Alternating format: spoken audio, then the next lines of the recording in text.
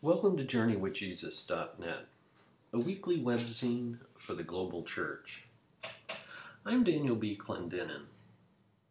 Our essay this week is called What's So Golden About the Golden Rule? It's a guest essay by novelist Ron Hansen. Ron's many books includes Exiles from the year 2008, and then in 2011, A Wild Surge of Guilty Passion. Among his many honors are a Guggenheim Foundation grant, an award in literature from the American Academy and National Institute of Arts and Letters, 2 grants from the National Endowment for the Arts, and a 3-year fellowship from the Lindenhurst Foundation. Ron is currently the Gerard Manley Hopkins Professor in the Arts and Humanities at Santa Clara University, where he earned an M.A. in Spirituality in 1995. What's so golden about the Golden Rule? A guest essay by Ron Hansen. It's based upon the lectionary readings for Sunday, November the 4th, 2012. The sage and biblical scholar Rabbi Hillel the Elder was president of the Sanhedrin and the highest authority among the Pharisees in Jerusalem during the reigns of King Herod and the Roman Emperor Augustus. Hillel is said to have died in the year 10 of the Common Era, which means that if Jesus was born in 6 to 4 before the Common Era, as some scholars suggest, the boy could have been listening to Hillel teach when he stayed overnight in the temple during the Passover festival. At a minimum, Jesus and his disciples would have been influenced by the eminence and learning of Rabbi Hillel when Jesus began his own public ministry at age 30. And that would account for the similarities in their so-called golden rule. Rabbi Hillel felt that love of others was the core principle of Jewish teaching. And in a collection of his maxims, there's an account of him being approached by a heathen who was considering becoming a Jew, and who asked the rabbi for a concise summation of the religion. Hillel told him, that which is hateful to you, do not do to your neighbor. That is the whole law. The rest is commentary. But Hillel was preceded in his thought with Lao Tse's 6th century BCE counsel that one should, quote, regard your neighbor's gain as your own gain, and your neighbor's loss as your own loss. And by Confucius, who in the 5th century BCE said, never impose on others what you would not choose for yourself. In ancient Greece, Thales advised, avoid doing what you would blame others for doing. And in ancient Egypt, it was that which you hate to be done to you, do not do to another. In fact, it would seem that all major religions or ethical systems have their own version of the Golden Rule. But the rule of Jesus is distinctive and deeper. We see it in the gospel reading for today from Mark chapter 12. A Jewish scribe who witnessed Jesus in a dispute with the Sadducees over the resurrection was so impressed by his wisdom that he sought Jesus out and inquired, which is the first of all the commandments? Jesus replied by quoting Moses in the book of Deuteronomy, Hear, O Israel, the Lord our God is Lord alone. You shall love the Lord your God with all your heart, with all your soul, with all your mind, and with all your strength. It was a familiar instruction, one that pious Jews recited in their morning and evening prayer services, urged their children to say at bedtime, carried in script on their wrists, and attached to the doorposts of their homes in a small container called a mezuzah. But then Jesus added, as an ancillary instruction, a quotation from the Holiness Code in the book of Leviticus. You shall love your neighbor as yourself. There's no other commandment greater than these. We have a habit of overlooking the final phrase, as yourself, or consider it merely a form of comparison, a measuring stick, even a quid pro quo, on which most other maxims of the love of neighbor rely. But I think Jesus intended that his hearers realize that they are indeed esteemed by God, that love loves them, and that they ought to treat themselves as a favored child or prized possession, not in the criminal or addictive behaviors that so often are a reaction to self-loathing. In his ethic of reciprocity, in his linking of the love commandments, Jesus was not just facilitating conformity with the Torah, but was indicating that concern for others and oneself was a natural consequence of a fully integrated devotion to God. And that particular fidelity and worship ought to be so all-encompassing as to unite our inner dispositions of emotion, spirit, and intelligence, along with the sensations and powers of our bodies. Some have argued that Rabbi Hillel the Elder did not mention love of God to the heathen because he recognized the man was still too new to Judaism to have an accurate concept of the Most High, especially in a polytheistic world. And Jesus, of course, was talking to a scribe, an educated interpreter of the Bible, and perhaps even a government official. Jesus was merely helping him up to a higher step. "Well said, teacher," the scribe replied, not only ratifying Jesus' lesson, but also revealing his own willingness to be a disciple, a student. Repeating the instruction, the scribe underscored its importance for the crowd watching them, and even seemed to be committing it to memory. And his conclusion was that concern for God and one's neighbor is worth more than all burnt offerings and sacrifices. Mark's gospel was addressed to communities of Gentiles encircled by hundreds of cults and idols, each requiring holocausts and the violent sacrifice of animals.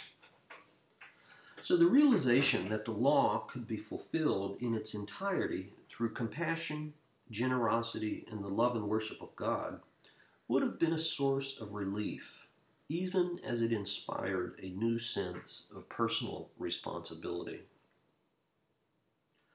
All our social justice initiatives have their basis in this love commandment that Jesus links in this gospel. Jesus congratulated the scribe for fully understanding what he'd said, and there was a wry joke in Jesus saying, "You're not far from the kingdom of God." For the scribe had been gifted with an intimate conversation with the Jesus, in whose life and teaching the reign of God was first and finally made present. The Golden Rule, a guest essay by Ron Hansen. For books this week, I review a title called Francis of Assisi, A New Biography. The author is Augustine Thompson. Ithaca, Cornell University Press, 2012, 299 pages. Any biography of Francis of Assisi faces two formidable challenges: the complexity of the medieval sources and the saintliness of a subject who evokes hagiography. Augustine Thompson tackles both challenges head-on, and the result is a new gold standard for any future work on St. Francis. His rigorous historical method moves beyond mere speculation and pious edification, and yet does so with a genuine reverence for his subject. This volume has two distinct parts. The first half of the book is an uncluttered narrative of the life of St. Francis. The second half is a meticulous and comprehensive bibliographical essay on the sources and methods of Franciscan scholarship. Francis's family was wealthy, but not aristocratic. In the year 1205, Francis renounced family and wealth in favor of a vagabond life as a lay penitent, centered around serving lepers, manual labor repairing churches, and fervent devotion to the Eucharist. In 1208, two followers joined him, and the three of them sought priestly advice on their form of life. Then, famously, on April 16, 1208, a priest opened the missal to three random passages that would later define the Franciscan order. Go and sell all you have, take nothing for the journey, deny yourself, and follow Jesus. For many years after this official conversion to radical renunciation, the Franciscan movement was fluid and free form. By 1216, Francis was a celebrity, and by 1219, he was known in faraway England. Nonetheless, there was no official rule or governance until the year 1221. And therein lies one of the many complexities of a deeply conflicted Francis. How do you bottle the lightning of a growing international and dynamic mass movement, led by a famous figure who lacked the skills and temperament of organizational leadership? Francis resigned as head of the movement in 1220, but everyone knew that he held all the power. How could he be less than all and subject to all if he had to judge others as their leader? Francis never made peace with the necessary transformation of his movement into a regularized institution.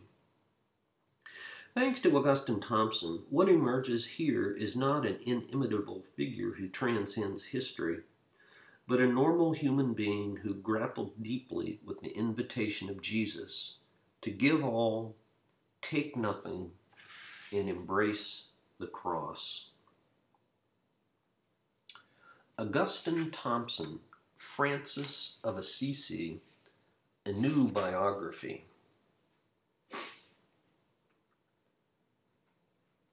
For film this week, I review a movie from Venezuela. The title is Amazonia Vertical, from the year 2005. Amazonia Vertical epitomizes the films that have won Slovakian filmmaker Pavel Barabbas 150 awards in his home country. Documentaries about extreme environments unspoiled by human contact and the crazy people who take us there vicariously. In this one-hour film, we follow his fellow countryman Beko Androdrovich and three of his friends who are the first people ever to traverse Venezuela's famous Ayun Tepui, the Table Mountains in the remote Amazon rainforests. After a 3-day trek hacking through the dense jungle, they first rock climb the vertical cliffs of the mountain, then rappel down Devil's Canyon, and finally raft the river back to an Indian village. They use no guides, no porters for their 30-kilo backpacks, and no navigational helps. At the top of Ayun Tepui is the world's highest waterfall. Some 60% of the plants and animals are unique to that environment. I watched Amazonia Vertical on Netflix streaming.